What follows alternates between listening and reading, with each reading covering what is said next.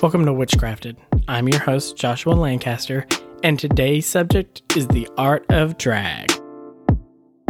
Well, from the title, I guess you can guess that we're going to be talking about drag queens, my life as a drag queen, stuff like that. So, first of all, I want to kind of go back and talk about some queens that I fell in love with, because that's how I got started in drag. You know, I always thought it was really weird men dressing up as women. I didn't really understand why they did it. I was like, if you want to transition. But that's not what this was. The art of drag is a form of expression, a form of art, and it can be really cool. And my drag has changed over the years, along with the art of drag itself. You know, we've seen stuff on RuPaul's Drag Race and Dragula, which we're going to touch on in another episode. But we see all these things in pop culture. We're seeing kids getting read books by drag queens and stuff like that. And I think it's really cool. You know, drag was kind of like in the bar or at Pride. That was where drag was. And then RuPaul brought it to the screen, to everyone at home. And now everybody knows what drag is. TikTok has, of course, been super open about drag queens and celebrating life and blah, blah, blah. So we get to see drag on so many different levels, and it's really, really cool. And I've been really fortunate to have a decent drag career. Now, am I a superstar? Absolutely not. And I don't think that I am. I'm not the best drag queen in the world. I have my faults just like most queens do. Not all of us are going to be Chad Michaels, and that's okay. Not all of us are going to be Trixie and Katya and have that whip fire joke status, you know? But they're still really cool queens, and they're people that I really enjoy. But I want to talk about the people that I've been exposed to personally. Now, let me talk about the first drag queen I'd ever met. On my 18th birthday, I decided to go to a bar called Play, and I looked up during a drag show, and I saw the coolest drag queen in the world, and her name was the Punk Funk Fairy Tale, the Princess. And honey, let me tell you, that queen could rock. She was just so hardcore and rock, and she wore this like black, it was like a jumpsuit, and she was doing Lindsay Lohan's Rumors. She was rocking it out, and I thought, wait, this can be drag too? I always saw drag as like very pageanty and very pretty and very polished, and I didn't think it could be like grimy and dirty. It wasn't one of those things, and later on that night, she came out with no hair on. Hello? I didn't think drag queens walked around without hair on, but she was on that stage and she was tearing up that stage with no hair on. It was one of the coolest things I'd ever seen, and it made me fall in love with drag immediately. Now, of course, I was always nervous to be around the princess because to me, she was royalty. She was the best of the best that Nashville had. The other queens were amazing too, don't get me wrong, but she was my idol, and I wanted to be just like her in every single way. Well, I started performing, and she tips me one time while I was performing a Cher song. She caught me afterwards and said, I've heard so many things about you. I think you're extremely talented. You know, a lot of people wouldn't do Cher at this bar, and I think that you did a really good job. Also, I've worked with a Cher performer, so I can tell you that she would have enjoyed this as well. And I'm like, okay, cool. Thanks for the compliment. A couple months later, the promo for season 4 of RuPaul's Drag Race came out, and the princess was on there, and she was with Chad Michaels, who is the best Cher impersonator in the entire world. So she just kind of gave me a nod that Chad Michaels may have liked my drag. Hello? I'll take that, please. Thank you. She didn't say that she would enjoy it to the point that she would tip me or anything like that. She just said that she would find it amusing. So I'm going to take that as a win for the rest of my life. Another queen that really affected my life was Sarah Andrews. Now, Sarah was very different from what she is now. Sarah is a trans woman, one of the most beautiful trans women in the world, and she is very pageanty, or was. You see, she would come out in these long gowns and she would do great songs. And then she started to get a little bit more into comedy and doing skits and stuff, which I enjoyed as well. she was a funny person to be around, and I really enjoyed her company. Well, she decided to leave Tennessee, and she married the most amazing man in the entire world, from what I see online. She started a great wig company called 1-800 Wig Takeout, which has this like cool like wigs inside of to-go container type feel. It's really cool, and I suggest you go check out her wigs. She's not sponsored me at all. I've never even had one of her wigs, but she is fantastic. So I suggest anybody listening to this podcast, go check out 1-800 Wig Takeout. You can find them on every social media. But Sarah's really changed. Sarah Andrews is now just her name as a trans woman, but now she's Bitter Betty. She's this kind of like gothic rock chick who does a bunch of random different stuff with makeups and wigs and all this stuff, and she's really talented. She doesn't live in Tennessee, like I said. I'm not really sure where she's at right now, but I'm telling you, if you get the chance to see Bitter Betty live, go check her out because she is one of the best queens I've ever met. And she's really down to earth. I was able to message her and ask her for tips all the time, and we'll get into that in a moment. But she was just really cool to be around, and I appreciate that she took the time to try to teach me to make hip pads. Sorry, I was terrible at it, but thanks for your time. Now, another queen that I always looked up to is Deception. Deception came kind of halfway through my drag career when I was working at Play Dance Bar, and I didn't really get to know her, you know. And on my 21st birthday, she gave me my first shot of tequila. And I'll always remember that because now I have a problem and I love tequila over everything else. But Deception was a part of my life. She gave me compliments, told me things I could do to better my drag. Even when my drag was terrible, she still found something good in it, which I always appreciated. She was always a really good friend and she cared about me a lot. And I really appreciate the time that I had with her. The reason I want to bring her up as being one of the strongest people I've met during my drag career is she was diagnosed with cancer. Now, I don't remember what the cancer was, but I know that she stopped performing, went through chemo, and she came back even stronger. And she's a boss-ass bitch, and I mean that for the exact term that it is. She is so cool, and I love her so much. She came through it successfully. She is a Dolly Parton impersonator, and she's really good. So if you get the chance, find her online and go see her because Deception is one of the most amazing performers out there. So let's talk about the woman who gave me my chance, which is Nicole Ellington Dupre. She is a legend in the Tennessee scene. She has worked at Connections. She has done pretty much everything. She had an open stage on Sunday nights, which I joined. It was kind of her who pushed all of us to be the performers that we are today. I know a lot of people that work with her, and she has never been one of those queens who kind of got all into it's about me and where my career's going. She's always one of those queens that kind of helps people out. And I know on a personal level that I appreciate that. Another queen that is so amazing that I've only worked with a couple of times would be a queen by the name of Deranged. Now, she's really, really talented. She's so funny, and she makes some of the best concepts that I've seen. She has this like really cool tie dress, which I don't think she has anymore because I think she either sold it or auctioned it, but it's literally a giant ball gown made out of nothing but old ties, and it's so cool. I think you can still find pictures online, but she's just somebody I wanted to mention because thanks to her, I got into the idea of doing comedy on some of my skits and stuff like that. So I really appreciate her for, going and creating something like that for younger queens like me that were trying to learn and, become EOY pioneers in the future, which is Entertainer of the Year, which I never entertained there or competed in, but EOY is pretty prestigious and she's won it. So let's move on to somebody that doesn't get enough recognition, which is drag kings.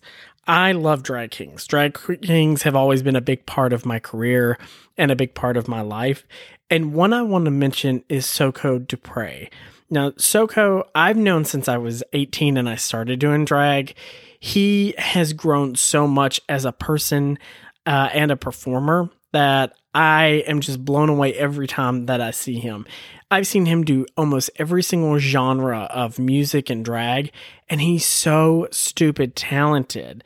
I've watched him win pageants. He's even competed in my pageant and won. He's just so crazy talented.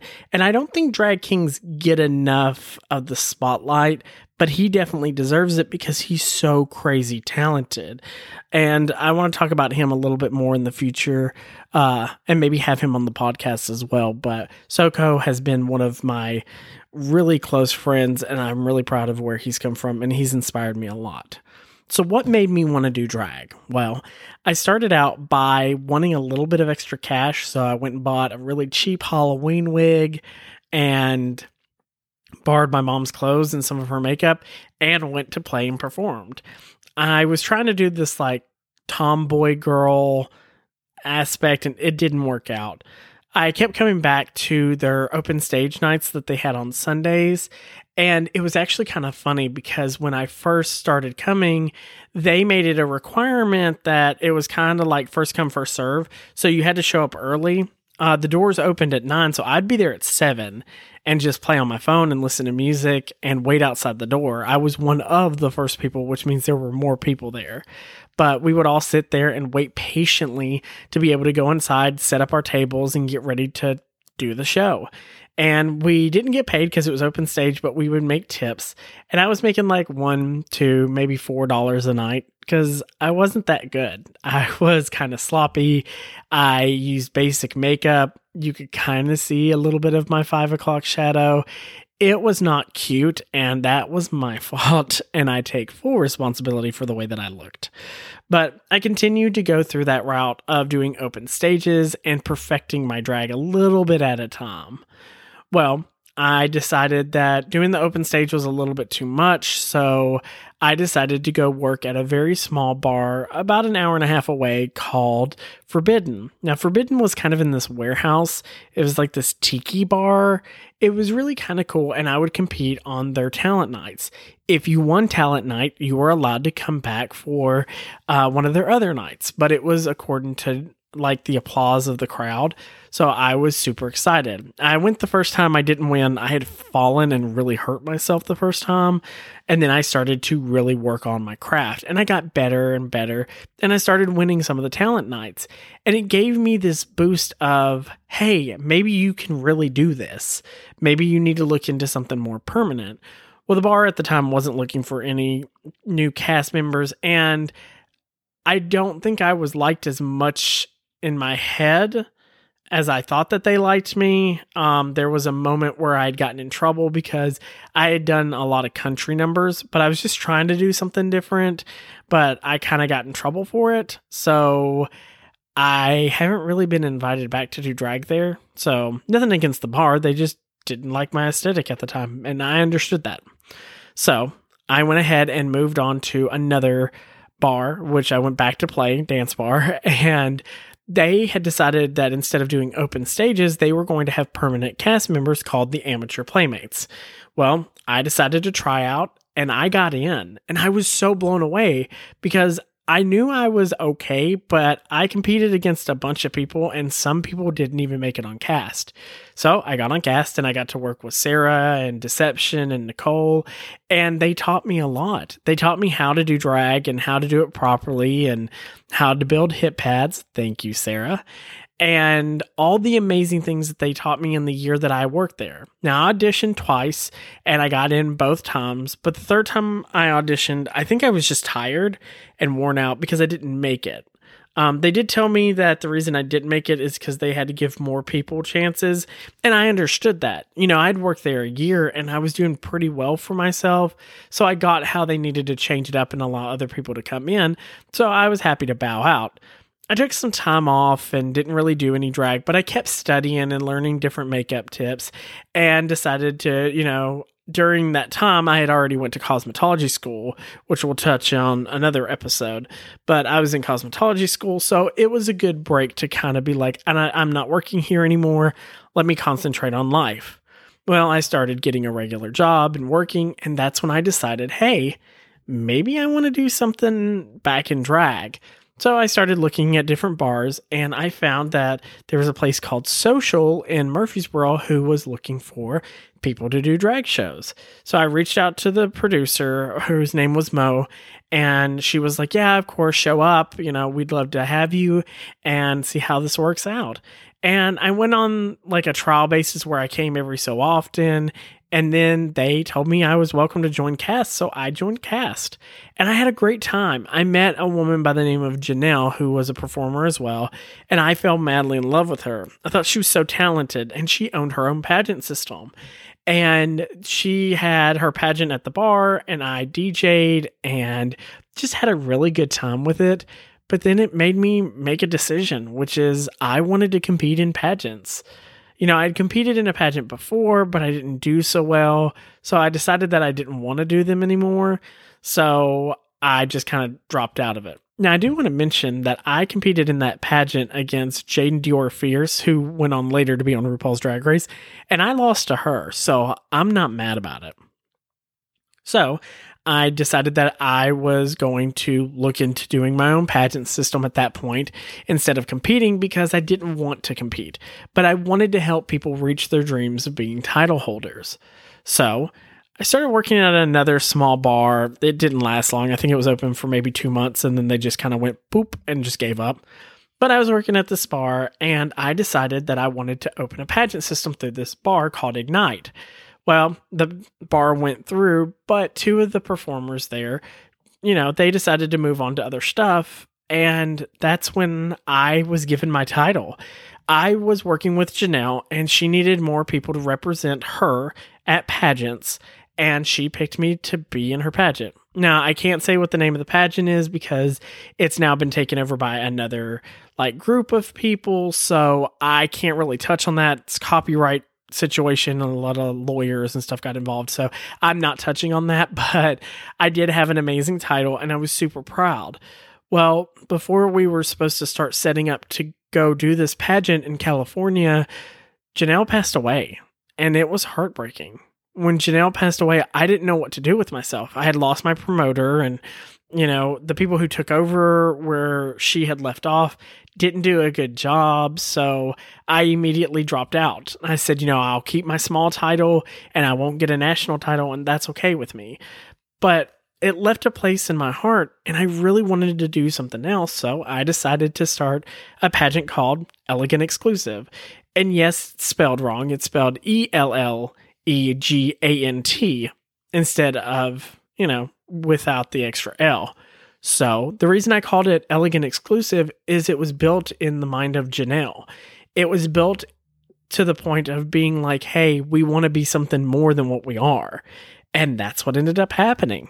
We opened that pageant, and I made it different from other pageants. Pageants can be kind of boring, so I made it a show pageant. Pretty much what it was is you would compete in 4 categories. In your 4 categories, of course, you had everything you would normally have, which is you would have an introduction. You were allowed to talk if you wanted to, but you would perform and make money at the same time.